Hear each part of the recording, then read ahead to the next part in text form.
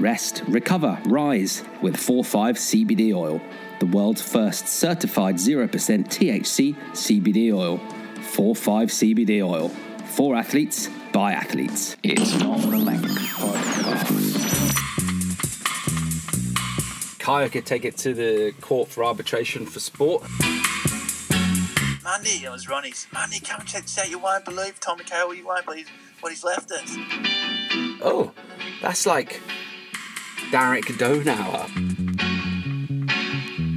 Got through the bottom end terrace. I was so happy about just to be alive, and looked up, and just as I did that, I saw the unmistakable derriere of Lane Beachley. Welcome to It's Not the Length Podcast Hawaii Special.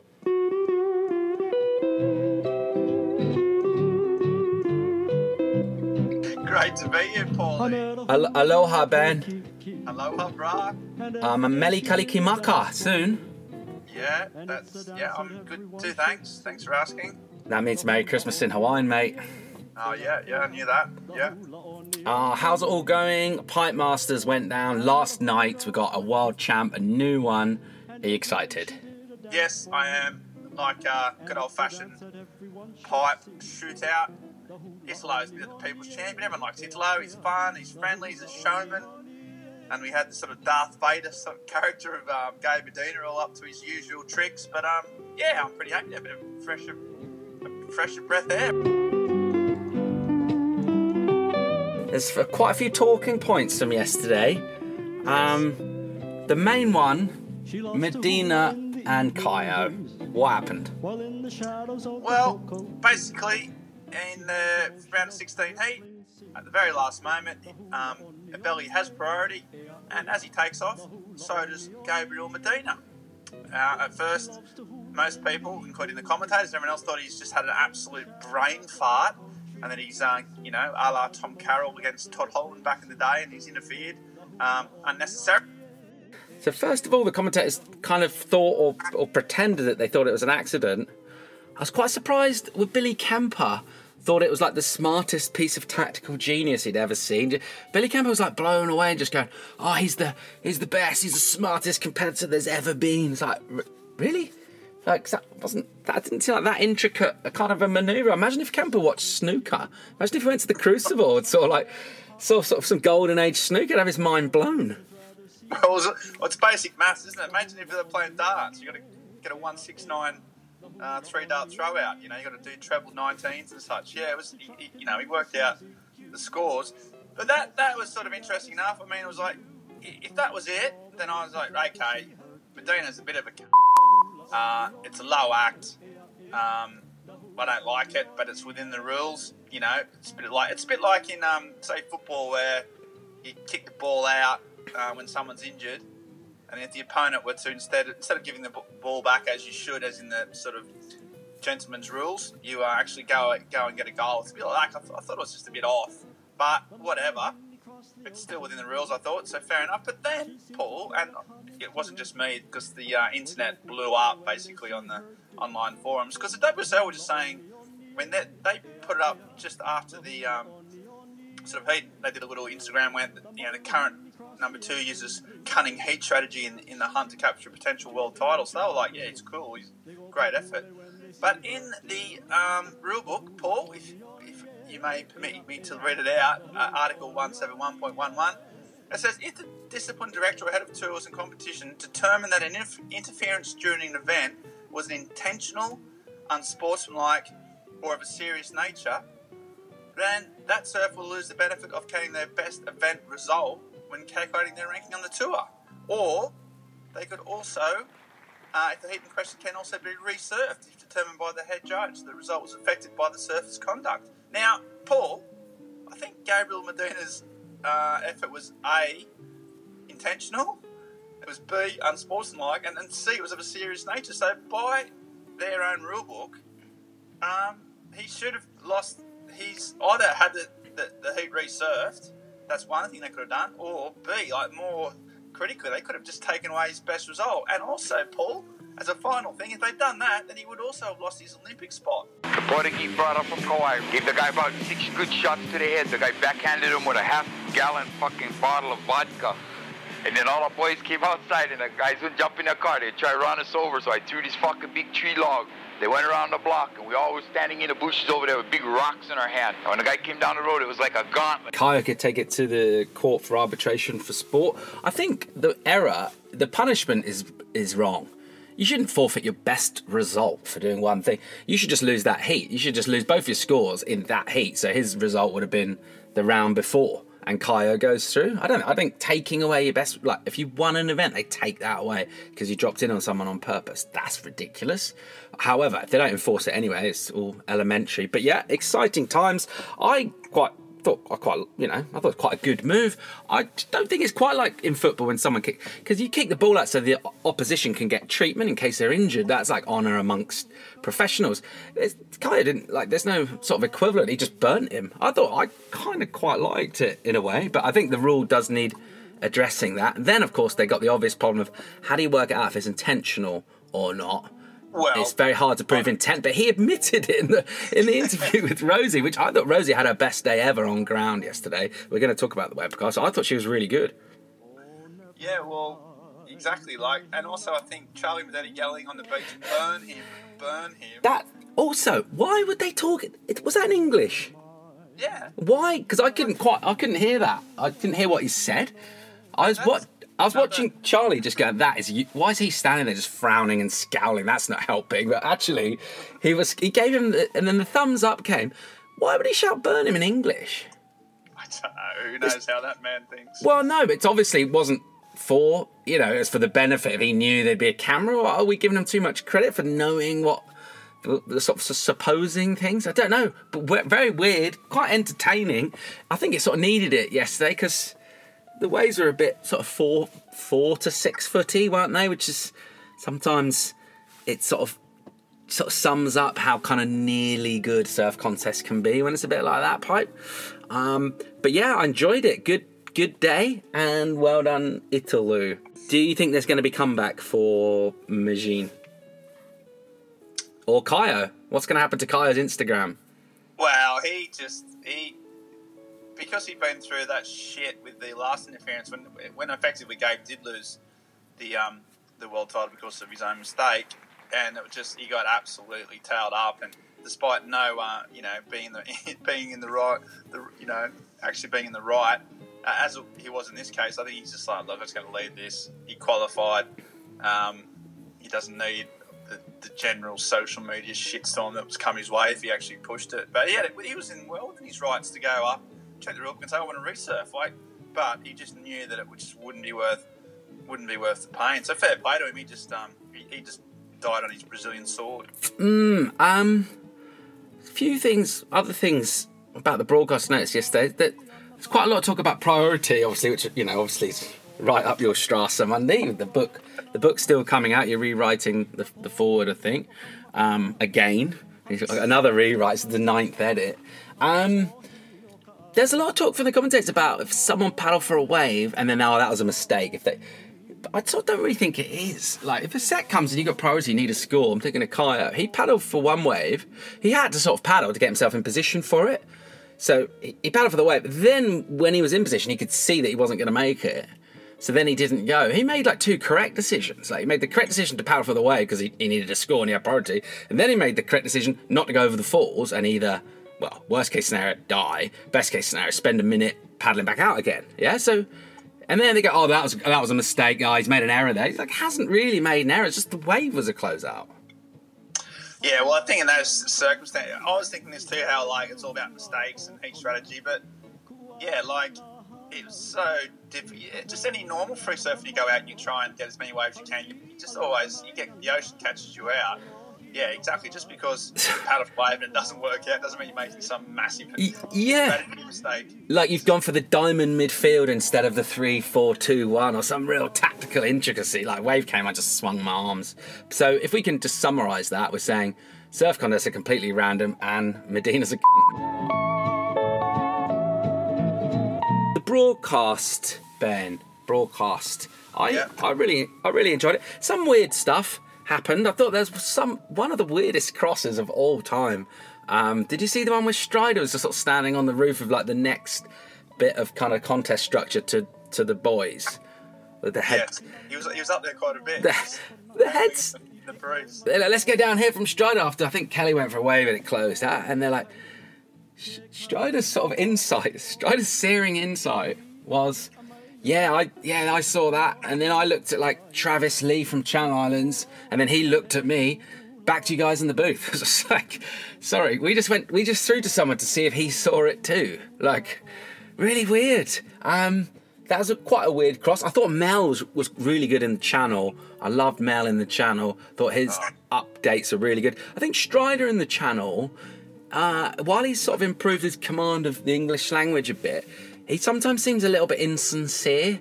I just sometimes think like he's not quite like convincing. I mean, there's sort of nothing wrong with being insincere. I mean, I've like to think I've got some kind of experience in it, but it works well, particularly in broadcasting, if you let them know that you know that they know. You see what I mean? So the audience is kind of in on it with you, that you're either hamming it up or, you know, just he kind of, I don't know. I think he thinks that we don't realise that he doesn't really mean that. It's kind of sort of, yeah. I mean, I'm reluctant to criticise the commentators. Yeah, but it's a hard job, blah blah. But yeah, I thought Mel was great in the channel, but Strider not as good. Ben, what your thoughts on the webcast? I agree with that. Mel in the channel is a good thing. Mel anywhere is a good thing in my books. I still like Strider. I like the fact that he's done his time out there. So there's very few, guys that sit in that channal and know the inside out of it. Yeah, he didn't mention his wave much, so did he, this winter? The one wave. He didn't bring it up many times. I also could kind of do without watching all night the crosses to the surfer's girlfriend in question on the beach. I just think, they just keep paying to utilize misses or whoever's misses. I'm like, we just don't need to look. I know they do it in the tennis, and I know they're usually attractive women that are well invested in their partner's sport. I just think it's like, if I see this girl one more time, there's no relevance to me. That was a bit of a bugbear. I've got a point to pick up on there, Ben. I want to talk about the t-shirts. I really want to talk about this. Well, the Camp Medina t-shirts and then the sort of Italo t-shirts. Just in general, it's become a thing. Whether it's like in Portugal and someone might clinch a title, there's merch, isn't there? Which is mainly t-shirt and a hat, possibly some flags. I mean, first of all, Camp Medina, when they went, I think it was Kipes. They crossed the Kipes. It was like, I'm here with Camp Medina, and they're all just sitting there like really bored. I think it was his aunt. I don't think it's his mum. His aunt was holding a flag and doing the slowest figure 8 wavy you could ever do, so that the material of the flag never got off the sort of pole, the wooden stick. It was limp, even though it was moving through the air. It was just going so slow.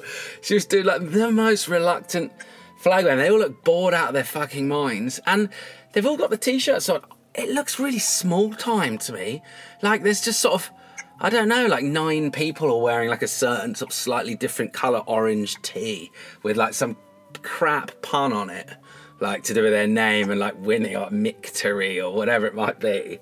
It really reminds me of like, in an office, if there's like a sort of, maybe it's a sort of an older woman in account, maybe it's like Sue from accounts, and she's had a health scare or whatever, and then she sort of, maybe she hasn't done PE or any sports since PE at school in 1972, and then she works on her self-esteem and starts going running. It's brilliant. Everyone sponsors. She raises loads of money for the hospital. Is awesome, and everyone sort of shows up on the finish line in like t-shirts with like Sue on it, and you're like, yes, that's awesome. I don't know if we need that for sort of multi-millionaires at the sort of pipe masters. It just strikes me as really sort of small time and quite weird. Your thoughts on the tees? Yeah, they're always the same. They're always shit ass, aren't they? I think it was the Derek Ho, and we're going to revisit some classic 90s Hawaiiana soon. I think when Derek Ho weirdly won that sort of wild title in 93, I think that's when they emerged, because no one had anything ready. And I think Sonny and a few of the boys, there used to be that guy that did like airbrush.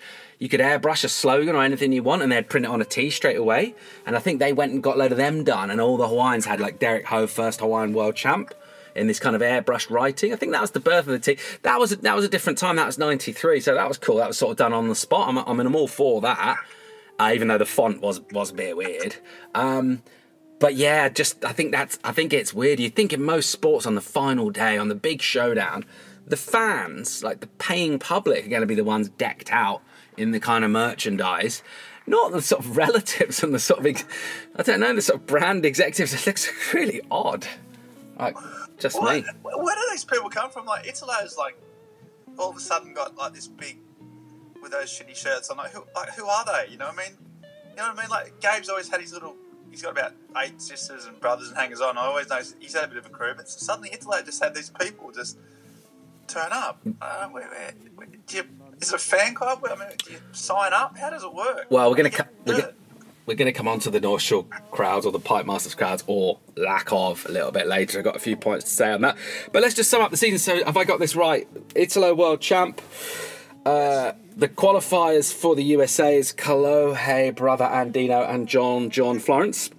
Yes. So Slater, no Olympics. I think Slater sort of said yesterday he's going to do the tour next year. No major shock there. Triple Crown. Slater, yeah, 21 years after he won his first one. Okay, there we go. So Slater wins Triple Crown. Anything else get decided? Oh, and what's his name? Morgan Sibilic got in, right? Yeah, he was always going to get in, but yeah, that's official. So he's in. Perez and Flores in for the Olympics for France. Duru out. Duro out, yeah. Yeah. Our mate Stu Kennedy misses out by 1 place on... Oh, sack Dean. Sack Dean. And now there's the wild card to be allocated as well.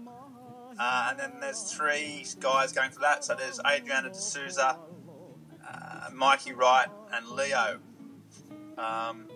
So they reckon that all 3 surfers injure themselves in competition. So that's one of the criteria. Another one is past achievement. So you think that Adriano with a world title, he might get it, and then that's going to leave Leo and Mikey to fight it out for the wild card, Paul. Who would you prefer in for next year? Well, obviously, Leo from a kind of... No, I don't actually mean that. Probably Mikey. But technically Leo, but actually Mikey. Yes, weird. As a world champion, you can't get the event wildcard into any event. You would have thought if you've won a world card, you just get the event wildcard as opposed to a tour one for the year. Okay, well that's the scene. Oh, a couple of other things. Sorry, Dorian in the booth. Ben Dorian, Shane back. Dorian in the booth. What up? This is Shane Dorian. Did he ask you for any tips? How did that go down? Did you chat about that? Did you give him any pointers? Did you send him any DMs? Yeah. He was more, like, he's a funny guy, and he was just asking, he was worried about being too funny. He wanted to tone it down a little bit. Yeah. He said how to play it straight, and I just said, look, mate, just keep it loose, keep it fun, but don't go funny guy. Stick to your natural game. Yeah, and I think he absolutely nailed it. Yeah, I mean, he's great in the booth, he's great in the land, he was a super coach, he coached Islay, didn't he? So there's nothing that man can't do in my eyes. But yeah, just also on the webcast, I thought they did a brilliant job, and in a weirdly quite a tough day, because it has to be epic, because it's the world title and it's like there's a lot at stake, but it's also a bit like surf-wise, there were some nice moments, some flaring takeoffs, but it was a little bit sort of just overhead kind of pipe, and I thought they did a good job. Particularly, there was about an hour where no one said any score. I mean, we've said scores. I think in an individual heat we said more scores than they basically did all day. They're like, no one just said any scores or situations because they're all quite a lot of 2s and 3s, weren't there? And sort of 1s as kind of keepers after 45 minutes surfing. But yeah. Great work to them. I think it's Chris Smith, our mate Chris Smith in the booth producing, or in the broadcast truck. Good job, and great broadcast. Well done, Shane. Look forward to seeing him in Tenerife at the 1500 in February. It's Not the Length Podcast. Okay, Manny. Well, our regular part of the show, good, bad.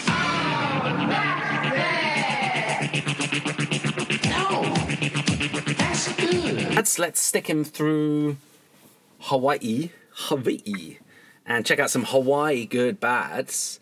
First of all, Ben, when it comes to the North Shore, the mecca of the sport, the 7 Mile Miracle, Haleiwa to, I guess, Turtle Bay, technically it goes, but whatever. Waimea to Viland if you want to hone in.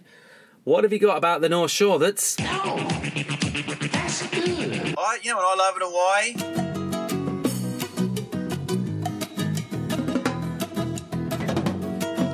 Surf.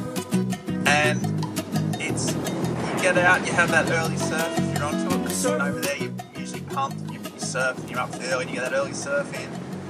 If you're onto it, say you get one down there at Jocko's or at Backyard Sunset, you think you're loading it, and then you go down to that little Starbucks down there next to Foodland, and that big, those kind of massive cups of coffee, which originally kind of overfaced you, but then when you actually get that big cup in, and you're sitting there, you've kind of surfed out, you're in the energy zone, and then like just legends are sort of going up, and the coffee people are asking their name, and the person might go, Ryan Callahan, or anyone, like they still ask their names at the counter, some of the legends of the sport. And I think just having that big fat injection of caffeine after an incredible sort of first light surf, and you're surrounded the sort of epicenter of surfing. I always used to get a bit of a lob on about that sort of stuff, Paul. Love that, absolutely love it. That is great. Although I will just pick you up. I think in a Starbucks situation, it's just first name. So I'm pretty sure. No, the Callahan, Ryan Callahan. Yeah, exactly. Always says his second name. No, two L's. Yeah. Yeah. Number 9, world number 12 at the moment. He's a real stickler for the last name. Paul. Mm-hmm. Have you got anything that is? Yeah, I'm just going to go keep it simple, and it's logistics. It's like logistically the easiest surf trip you can ever do. I think it's the only kind of legit place, apart from a Mentawai boat trip, where you don't need a car, like really at all. Particularly if you kind of know someone that's got one that you want to see like maybe twice a week. But you can do the whole thing by bike, or even better, just walking. But bike's perfect, particularly if you're staying on the beach side of the road. The spots are so easy to check.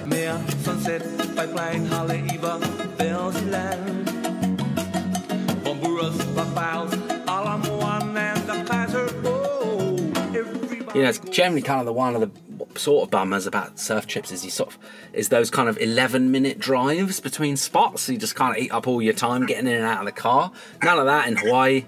It's just so easy. And like, it's that place where you can genuinely have like 5 surfs a day.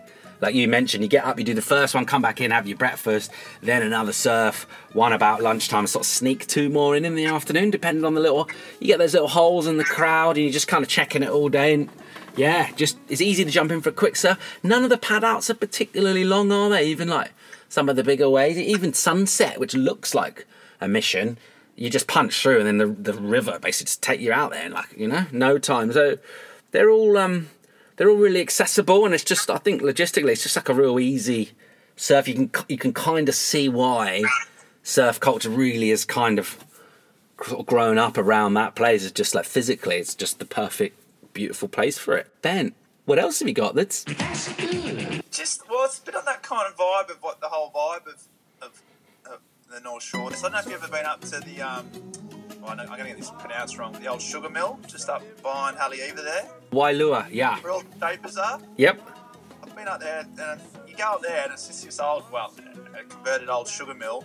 There's these little ramshackle kind of sort of sheds, basically. And then in those sheds are some of the world's biggest shapers in the world, like John Carper, like Eric Arakawa's up there. I think Pizell's even there. And you go in there, it's like you used to go when you were about 18 and ordering a board off a guy at the local sort of backyard shed down at Redhead there. So some of these, and the best surfers turn up, they're piling, getting 15 boards whacked in the back of their massive, massive trucks. But it's still that just classic, real surfboard shapers doing it old school. We've been to some of those new factories, aren't they, in Portugal or even in France. They're just like these massive, gleaming, modern sort of factories, aren't they? They're state-of-the-art almost. But down there in the old sugar mill, just nestled behind the hills of Haleiwa, it's just a lovely old school craftsman turning out some of the world's best boards. Surf will never, never die, 'cause the feeling makes me fly so high. My love for... Yeah, my other good, it's kind of similar. It's to do with all the boards, but just the sort of legends in general. And again, it's logistically simple going for a surf, but it's also in terms of, imagine all of the icons from your whatever it is you're into. Imagine, you know, a good sort of 60 odd years of the kind of the absolute best of the best are all sort of staying for a few months in like this little kind of village, and you're going to bump into them every day. It's like, if you're really into football, it's like sort of Maradona and Pele, Cruyff and sort of Eusebio and Messi and like everyone is all kind of at this little kind of quite small town, and like you're gonna always see them. And if you want to get like a new ball, it's going to be made by like, I don't know, Mr. Mitre or like some kind of like, it's just like there's so much. It depends how much you're into it, but it feels like that's when you get the payoff for sort of geeking out on surfing all those wasted years, because you could easily just walk down the street or whatever and not really notice, or you could go, oh, that's like Derek Donauer, or you know, you go get some eggs in Haleiwa before you turn whole food plant-based vegan. You know, Cafe Haleiwa, it's like the Bonza, you know, Campbell brothers, Bonza front. And there's like little just legends in there, and it's so quite sort of sleepy and quite rootsy and sort of small. There's that little health food joint opposite, and yeah, like you just kind of go in there to get your avocado on toast or whatever, and there's some sort of core lord from the 70s, just some absolute ledge, you're sort of queuing up behind them, and it just feels like that. It feels quite cosy and intimate. Think about that, Europe, particularly a lot of places we're used to, it's either like packed in summer and like dead in winter, as in like closed, but it's never really quiet and open. And like that sort of feels a little bit like that. And you kind of, yeah, just getting your coffee or like you said, or whatever it is you do, seeing all the legends, and like, yeah, ordering a board from Bushman or, you know, Al Chapman, Jack Reeves, Glass Jobs, like Arakawa, Rawson, Brewer, like Pies or whatever, you know. It's kind of like a living sort of museum almost of the sport. It's like the fertile spore of surfing. Sunset, pipeline, Haleiwa, Belgiland. Ben, what have you got that's non-Brazilians saying "stoke it"? You know, I know Billabong did a bit of a publicity campaign. Joe Turpel must have said it about 30 times yesterday on the broadcast. I was literally, if I was going to hear that, I've got a lot of time for Joe. Love the man. He gets a bit much over time, but when he kept saying "stoke it" over and over, just for some reason, Paul, it just really made me fucking annoyed, really angry.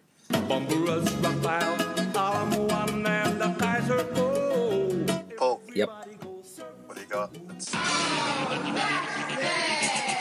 I thought the crowds, particularly at the Pipe, but all the events are pathetic. Really, really tiny. I mean, if you take last night, it's the final day of the final event of the season at the most sort of hallowed, legendary spot on Earth, with, you know, some of the greatest, well, the greatest, with a couple of exceptions, of all time. It's St Andrews, it's Augusta, it's the Maracanã, it's Wembley, it's the Keeper of the Flame, it's the Source. It's all... And it's free. And, well, come on, sir. And there's, like, hardly any people there. I mean, they'd always lie about the crowds, you know, at the events, standard. But, seriously, like Santa, or Père Noël, as he's called here in France. I have chosen to send you as an advance party to hell, for the considerable French number that will soon be needing to find space there. He's going to come into Capbreton Fish Market later today on the lifeboat. The lifeboat will bring him in. There's going to be more people that I've been to it the last 3 years. More people watching Santa come in on the lifeboat at Capbreton, which is a tiny little sort of kind of dead-end place in the middle of nowhere. There's going to be more people there than at the Pipe Masters final. I just don't understand how more people don't go along. Hawaii's like surfing is kind of like part of the identity. What percent of the population surf or know about surfing? 100? No, but like, you know, a lot of people. I just think, like, where are they all? How many tourists are there on Oahu on any given day? Like, I don't know, several thousand. Like, how many houses are there on the North Shore? If you just think of just the houses between Waimea and Turtle Bay, there's a few, several thousand dwellings. Like, what are they all doing if they're not watching the party? You're just at home going, oh, nah. Like, it's so weird that there's no one there. Think about the Turtle Bay Hotel. How many rooms are in the Turtle Bay Hotel, Ben? And the apartments they got now. Like, and you mentioned it's free. Like, you're on holiday, you waddle down, you're from, like, Lake Michigan or whatever, you waddle down to reception and go, gee, is there a hula show? And they go, oh, there's the Pipe Masters on, it's the best surfers in the world, they're going to decide the world title today. Kelly Slater, John Florence, people you heard of, at the most dangerous, mythical spot on the planet. Oh, and it's 4 miles away and it's free. Like, why doesn't anyone go? It's so weird. I mean, Bromley FC... right, who I didn't know had a team in the conference, they get 3,000 in for a home match. This is non-professional football in the 5th tier in England. They're not even in the top 5,000 global football teams. They get 3,000 in every week. Like, Pipe Masters gets, 1,000 people in? It's just like there's no one on the beach. It's really weird. Well, part of the problem, obviously, is that they don't make the call till 8 o'clock that morning. So you don't even know what's going to be on. Unlike Bromley FC, you know in advance when the match is on. Come on, Mundy. Don't make excuses. No, I know what you mean. There's more sand than I've ever seen, so there's plenty of room to pack people on. It's just there's just no one there. Like, that looks to me like just friends and family at the Surfers. Like, there's no actual, like... And it's gratis, man. It's free. So everybody go surf. Okay, well, that's a good bads wrapped up. I mean, obviously a lot more goods than bads, Mundy. We've had a few visits there down the years, even a few anecdotes to share, a few little highlights and lowlights. Probably the best way of describing places through personal experience. Ben, tell us about your biggest wave on the North Shore. Biggest wave I've ever seen was out at Paweena Point. One massive day, and I had the misfortune of hanging out with Ant-Man Patterson. He won the Eddie Cow, just big wave free, and I was with him, and he said, there's this wave. Everywhere was too big and too washed out. Even Waimea was like maxing, and I don't know why I was with him. And he said, I'd be protecting this little point, and we got there. He sort of looked at it from afar, so we were out there, and I was already shitting myself. And he handed me an 8.6, and I picked it up, and I almost fainted just with the enormity of what was about to happen. Like, I was so unprepared, and I just kind of had to go along with it. I didn't have the balls. Like, the brave thing there was to say, man, you're on your own, mate. Like, fuck, but no, I did the unballsy thing and paddled out. And stayed so wide. You know, the whole time I was just thinking about going in, like how to get in. And I just lost him. He just went out. And I saw some of the biggest waves. I got one on the head, and then I just literally got wide and scraped into this wave as fat as you like, but it was massive. And just rode it all the way in and went straight away to the car. I had to wait for the car for about 3 hours. Just hit in the back of the ute, just sort of cursing my cowardice. But yeah, it was a big wave, so yeah, I remember that. And my other probably biggest wave I got at sunset, and I'll never forget it because it was a solid one way out the back. I paddled way out the back and had a big board, and as I came through the section, Leighton Beachley just fucking torched me. We're going to get into best drop-ins. Okay, I'll say that one. Yeah, I mean, my big wave is sort of probably kind of a relative term by big, but it's all about personal experience. The bay kind of fired up a bit in the day and just about started to break, so I'd never wanted to surf it, but situations arose, and I was with Gabe Davies and his whatever, let's go again, let's go surf Waimea. So we went out Waimea and got a couple of waves, biggest waves ever, quite scared, didn't die. Eric Ribier was out there. This was I think it's 2004, it's a year he was on tour, and I just started at Surf Europe, so I'd literally just met him, and he was like, and he's like, Waimea Paul. And then everywhere I saw him for about the next 5 years, I was called Waimea Paul. It was kind of like a thing, which, I don't mind admitting I didn't mind being Waimea Paul. So it's just a really... It was ironic, obviously. Never has a nickname been more poorly deserved. No, he well, correct, but he was genuinely, he was really surprised to sort of see me out there, as was I. And he doesn't call me it anymore, actually, but it lasted a good 5 years. So yeah, that's probably my biggest wave, along with one notable session at sunset that might come in later under another category. That's kind of also down as an embarrassing moment. How about your best burns? Who's dropped in on you?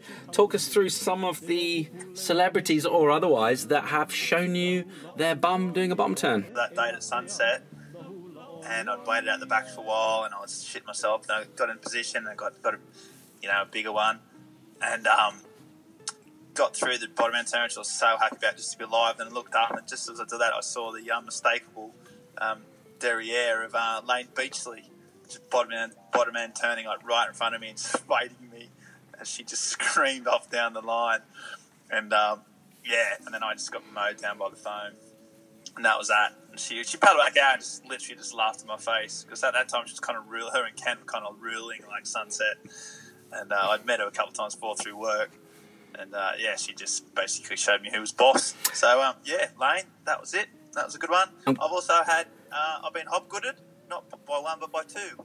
I had hobgoods dropping on me at Jocko's one time. Paul, what you got? So Shea Lopez has, ever since this moment, been one of my least favourite surfers of all time. I didn't that keen on him beforehand, but I think he dropped it to me maybe sort of 6 to 10 times once at a sort of 2 foot day at VLAN when there's kind of no one else out. It was literally me and him, and he just either paddled around me or just dropped in, like basically every wave that came through, which I wasn't that stoked on.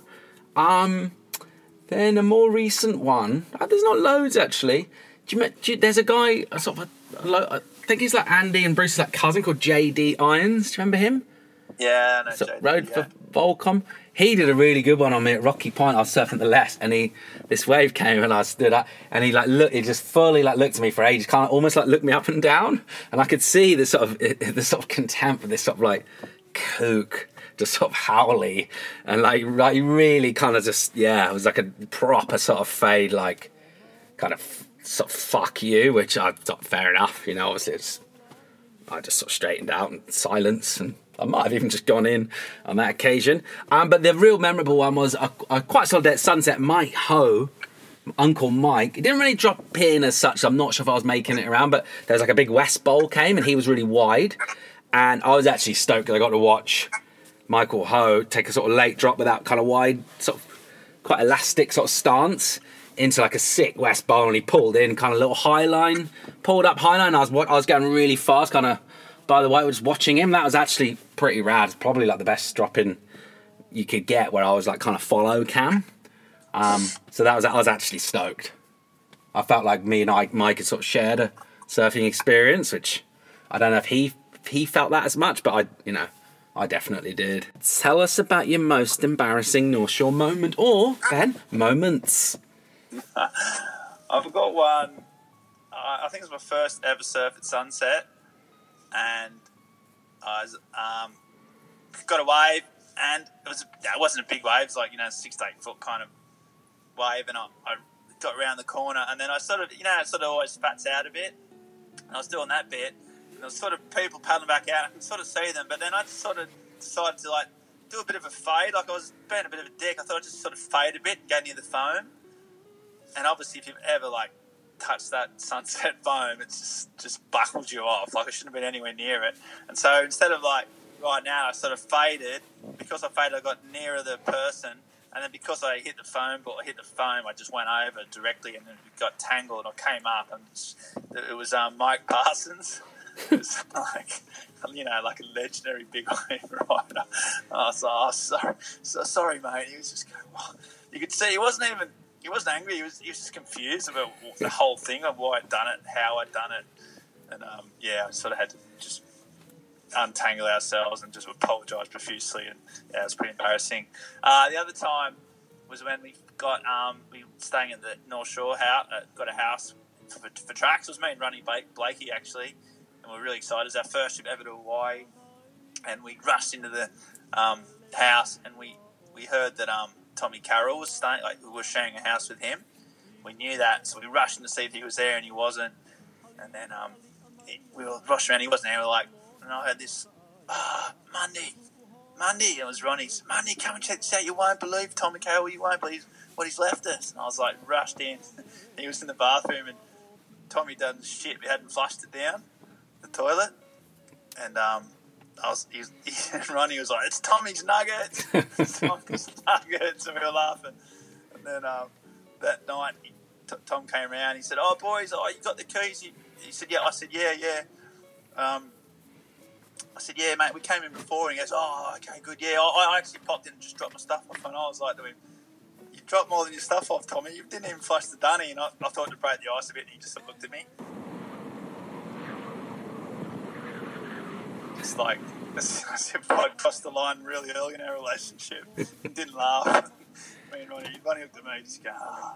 And then we sort of just embarrassingly just walked off. I've got a couple, but my kind of main one would be you'll like this. I did a sort of this trip to Hawaii where I was meeting up with 3 people that you know as well, namely Andrew King, Matthew Griggs, and Kieran Perot. They were kind of travelling together, and I sort of arranged it so that I would get in the same day as Kiggy, and we'd hang out. We're going to get a place together. Griggs was staying somewhere else. Kieran was sponsored by Town and Country, so I think he was staying anyway. We were kind of nearby, but it was me and Kingy sharing a place.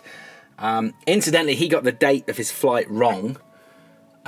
He told me the wrong date. I flew in that day, waited for his entire plane from Sydney to. Do you know how sort of heart-wrenching that is when the last person, like the whole jumbo jet from Sydney, and you're waiting and waiting. This is pre-mobile phones, and I was like, "Is anyone else coming?" And they're like, "No, I don't think so." And he wasn't there, and I had to go and hire a car. Drove to the North Shore, slept in the car, went surfing the next day, got the car broken into, got everything stolen, including my passport. All I had was my board shorts and my 6'6" Nev. Terrible board. A terrible board, by the way.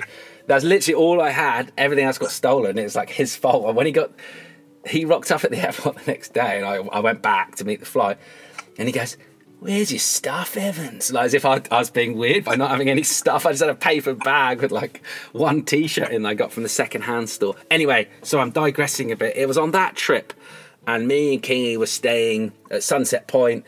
They were doing the events, and one day, surf was really big, and Tony Ray came by with someone else who I fucking forgotten who it was. It was 2 of them, like both kind of big wave lords, and they were like, "Kingy, let's go, it's massive, Sunset's huge." And I was like, what? Like, huh? And anyway, it was sort of all on, a flurry of kind of waxing up boards, and I looked at the Nev 6'6" and kind of looked at the sort of twinkling sort of T-Ray sort of eyes, and I was like, yeah, I think it's going to sit this one out, actually. Like, I might just sort of see how you go, kind of thing. And Kingy was just like so disgusted at me for the whole trip. Every day he woke up, the first thing he said every day goes, "I can't believe I'm staying in Hawaii with a pea hat." Like, he said that to me every day, first thing and last thing. He did nothing to mask his contempt the entire trip. It was a terrible trip. It was a fucking nightmare. There was another incident actually where we were surfing backyards and I got a wave. And it was kind of did a bottom turn. He was like in the channel, and I guess I must have sort of jumped off, and he was just like so disgusted. He's like, all you had to do is do a bottom turn. Just like, he was just so angry at me that instead of doing a bottom turn, I jumped off. Hating, it was his first ever trip to Hawaii, and I ruined it, and he reminded me every hour of every day. So I've sort of got another embarrassing moment I wasn't directly involved in, but I sort of can't really not tell the tale. So this was the other big session, is that same winter, and it was real big sunset. This time I was out there. This was sort of later in my progression in the sport from the Kingy refusal, and we're out at sunset. It was really, really kind of as big as it gets, like 12-foot Hawaiian, like kind of that night it was washing through, like closing out. It was like it was huge. Anyway, there's this guy called John McCarthy who's kind of in our group a little bit. Don't know if you know him. He's an Irish guy, like one of the first guys to surf Eileen's, like total charger. Anyway, Ken Bradshaw, Ken with his massive head and massive sort of chest and sort of chin, took off on a massive wave, like way outside. You know, you get those ones like break really far out and over, which is kind of why you can kind of even still sit in the lineup, but you feel like you're quite a long way from some of the danger.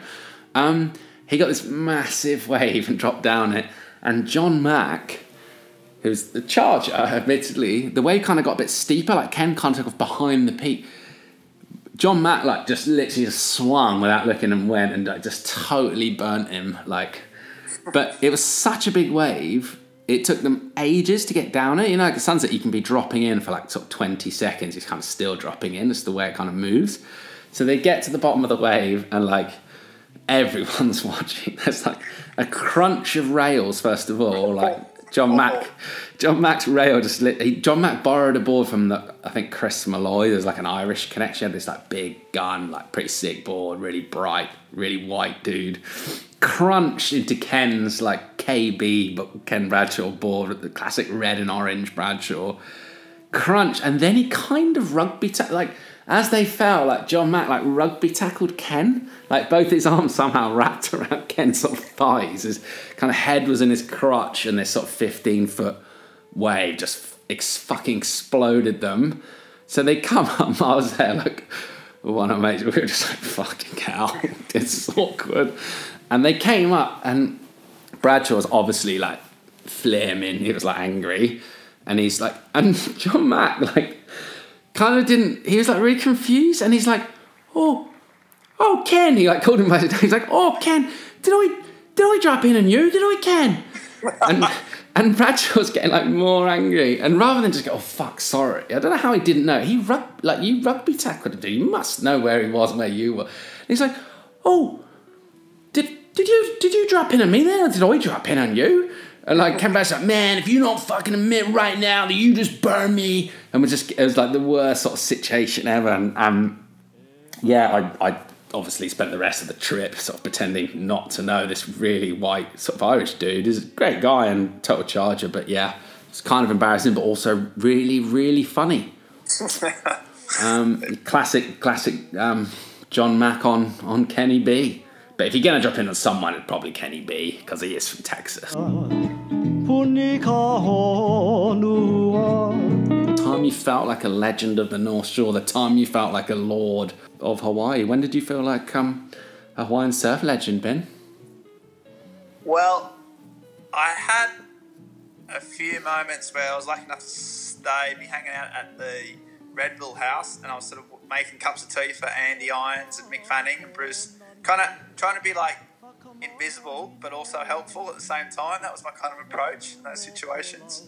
Every now and again I'd make a cup of tea, and then I'd say, you want a cup of tea? And they'd go, yeah, and I'd deliver a cup of tea. And I felt like I was in the middle of something there. How did Andy take his tea? Just white, like Builders? Yeah, strong. White, a lot of milk, 2 sugars. Yeah. Classic Andy. Usually about 1 o'clock in the afternoon. And I also had one other moment where back to that Jocko is my favourite wave, and I paddled out like just on dark. I knew it was going to be good. I'd surfed the night before, and it was kind of the same. And I got down there super early, and I was like out, just dark almost, and I paddled out, there was no one out. And just the sun came up, it was this, lovely 6 foot offshore, all that sort of business. Came and got a wave, and it was one of those ones that Jocko's a bit of a step and a rip bowl, and it got a barrel. And as I sort of poked out the barrel, I saw 2 guys sort of paddling out. They were the next 2 guys, and it was Luke Egan and Barton Lynch. And I sort of sailed through the barrel and sort of carved past them. And then when I paddled back out, it was just us 3 out there on our own. They didn't talk to me, of course. But for that little brief sort of moment before the sun came out and the rest of the crowds came in and I was relegated back to my normal spot, I felt like I was doing something right, Paul. Did Barton say, wow, you look like a sort of a hybrid between me and Pam Burridge? Did he say that when you paddled out? Oh, he actually thought he yelled out, Pam! And I was like, no, it's not Pam. Did he say, is your nickname Barton Burridge? No, he didn't at the time, no, unfortunately. As I said, he didn't talk to me. Paul? Yeah. Sorry, I keep forgetting. Why am I Paul? Yeah, thanks. What do you got? Bit of respect, please. There was the time when it was dead flat and I swam from Cammy's all the way to Waimea. So people do know the North Shore. That's actually quite a fucking long way. But it's kind of with the current. It was flat. I did have swim fins on, but still, that is a long swim. A really long swim, and quite scary when you get past Sharks Cove, and it's actually quite a long way back into the beach at Waimea. But anyway, I did the swim. When I got to Waimea, I obviously had no way of getting back other than walking. So I just walked back on my boardies with my swim fins and just felt like an absolute legend of the North Shore. And when I look back now at that time, I think that sort of afternoon, it was probably about 3:30 p.m. December 2010. That was probably like peak Evans. Like that was like my zenith. That really was probably, just in terms of sort of fitness and kind of youthfulness and like, you know, my gut, like everything. That really was like the kind of high water mark. I'd probably say that was like the continental divide. Like everything since then has been, you know, the other side of the slope, so to speak. All the water's been draining west ever since.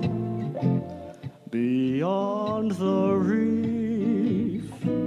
How can people who've enjoyed the podcast, Ben, what kind of thing can they do? Anywhere you get your audio on demand, just type in "It's Not the Length." It'll come up. Subscribe, so it's always on your phone. You know when you get the new updates, the new regular episodes, and then of course when you listen to them, and if you like them, just like them. That's going to wrap it up for the Hawaii special. I'm Paul Evans saying Happy Christmas, a very Happy New Year, best of health, and above all, enjoy yourselves. It's later than you think. And he's Ben Mundy saying Happy Christmas, see you in 2020, and get a dog up yours. It's not